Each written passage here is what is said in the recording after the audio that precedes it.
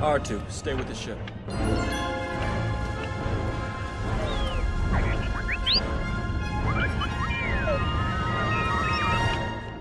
R2-D2 is scarred for life. So sweet. We're gonna dive into his PTSD. Yeah. And no, that's not a droid. That's a condition that he has. PTSD droid.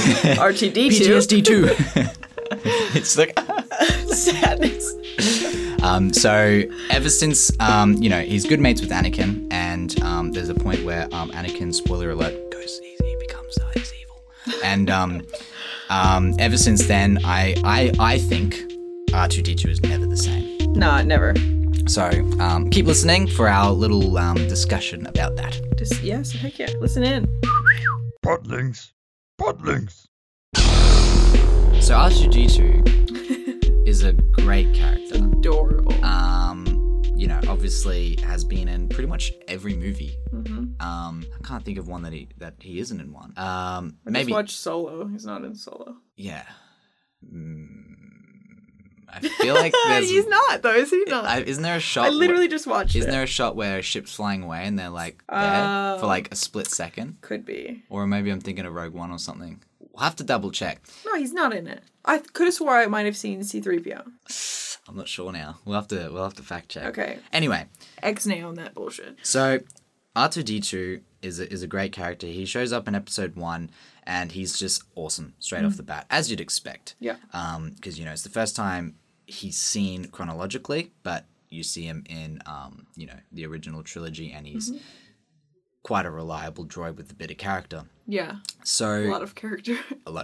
For just having beeps and boobs. Absolutely. And then when you get to episode 2, you have him flying around, and episode 3, he's like destroying droids and stuff. And if you watch the show, he has a high kill count. Yeah. So it's quite scary.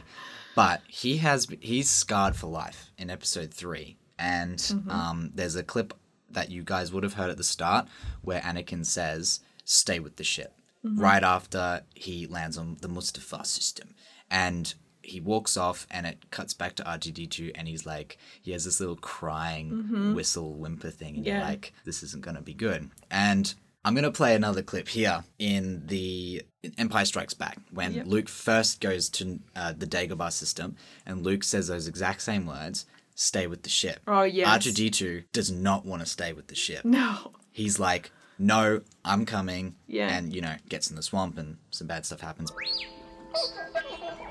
No, RT, you stay put. I'll have a look around.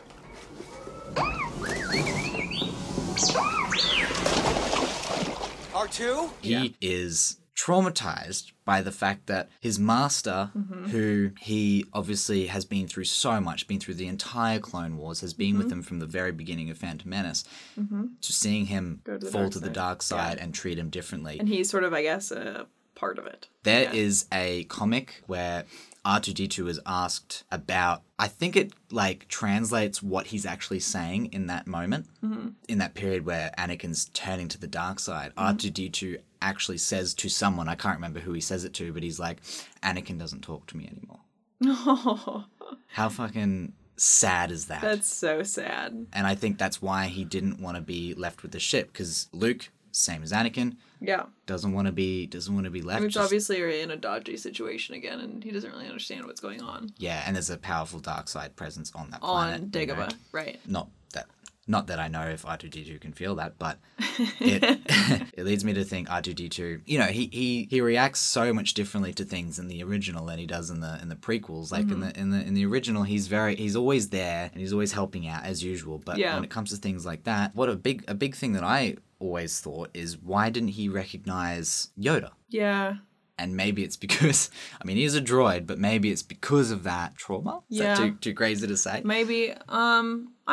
They show this throughout many of them, that when you take off those sort of sensors on the droids, they sort of have feelings. And, obviously C-3PO is, the embodiment of anxiety and, stress. He's just constantly stressed. Yeah.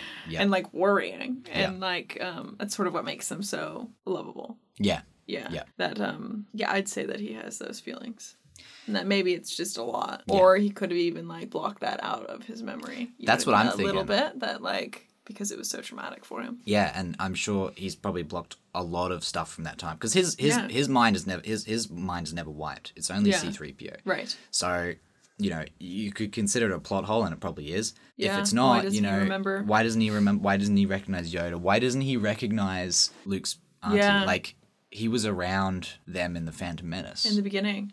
Yeah.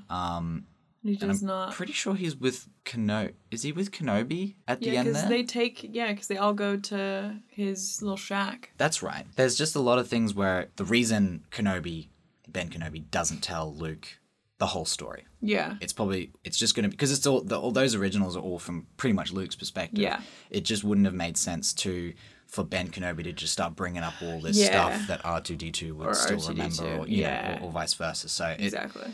What makes me really interested though is if there's ever a translation of the beeps and boops. Yeah. Because there are so many funny interactions with C-3PO where C-3PO is like, oh, how you can't say Behave that, yourself. Yeah. So I'm just imagining R2-D2 is like, fuck you, I'm doing what I want. I mean, the shit he's been through. Yes. Totally makes sense. I agree. He has to, because he is depressed, right? In the sequels? Yeah, in the sequels he's depressed, right? He shuts down. So he's an emotional little bot. He's been through a lot.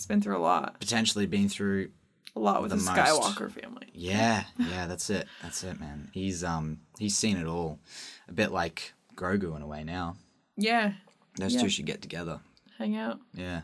Speak to each other. Yeah, they'll be the only ones that can actually can have lived through that time. Yeah, true. Be like, oh, the good old days. Can you remember? It's fucking terrible. Fuck. Those Skywalkers, eh? Jesus. Glad they all died off.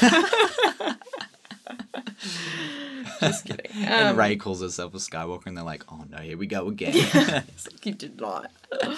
No, that is interesting. It's cool that they bring. Poor little guy. Yeah, it's cool that they bring so much life, so much the robots and the droids. They're not just droids.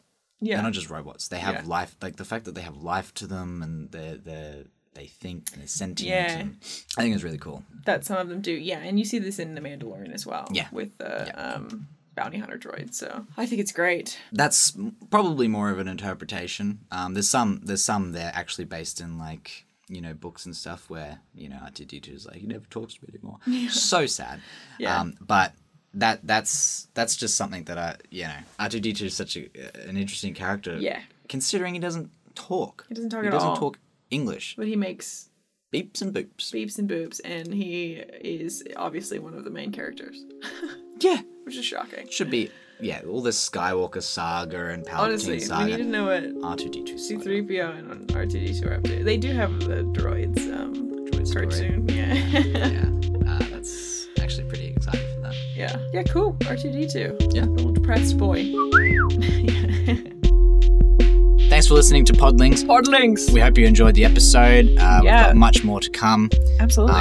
And check out our social media platforms. Yep, at Podlings Podcast. Thanks, guys. Yeah, we'll see you next episode. See you next time. Goodbye. Goodbye.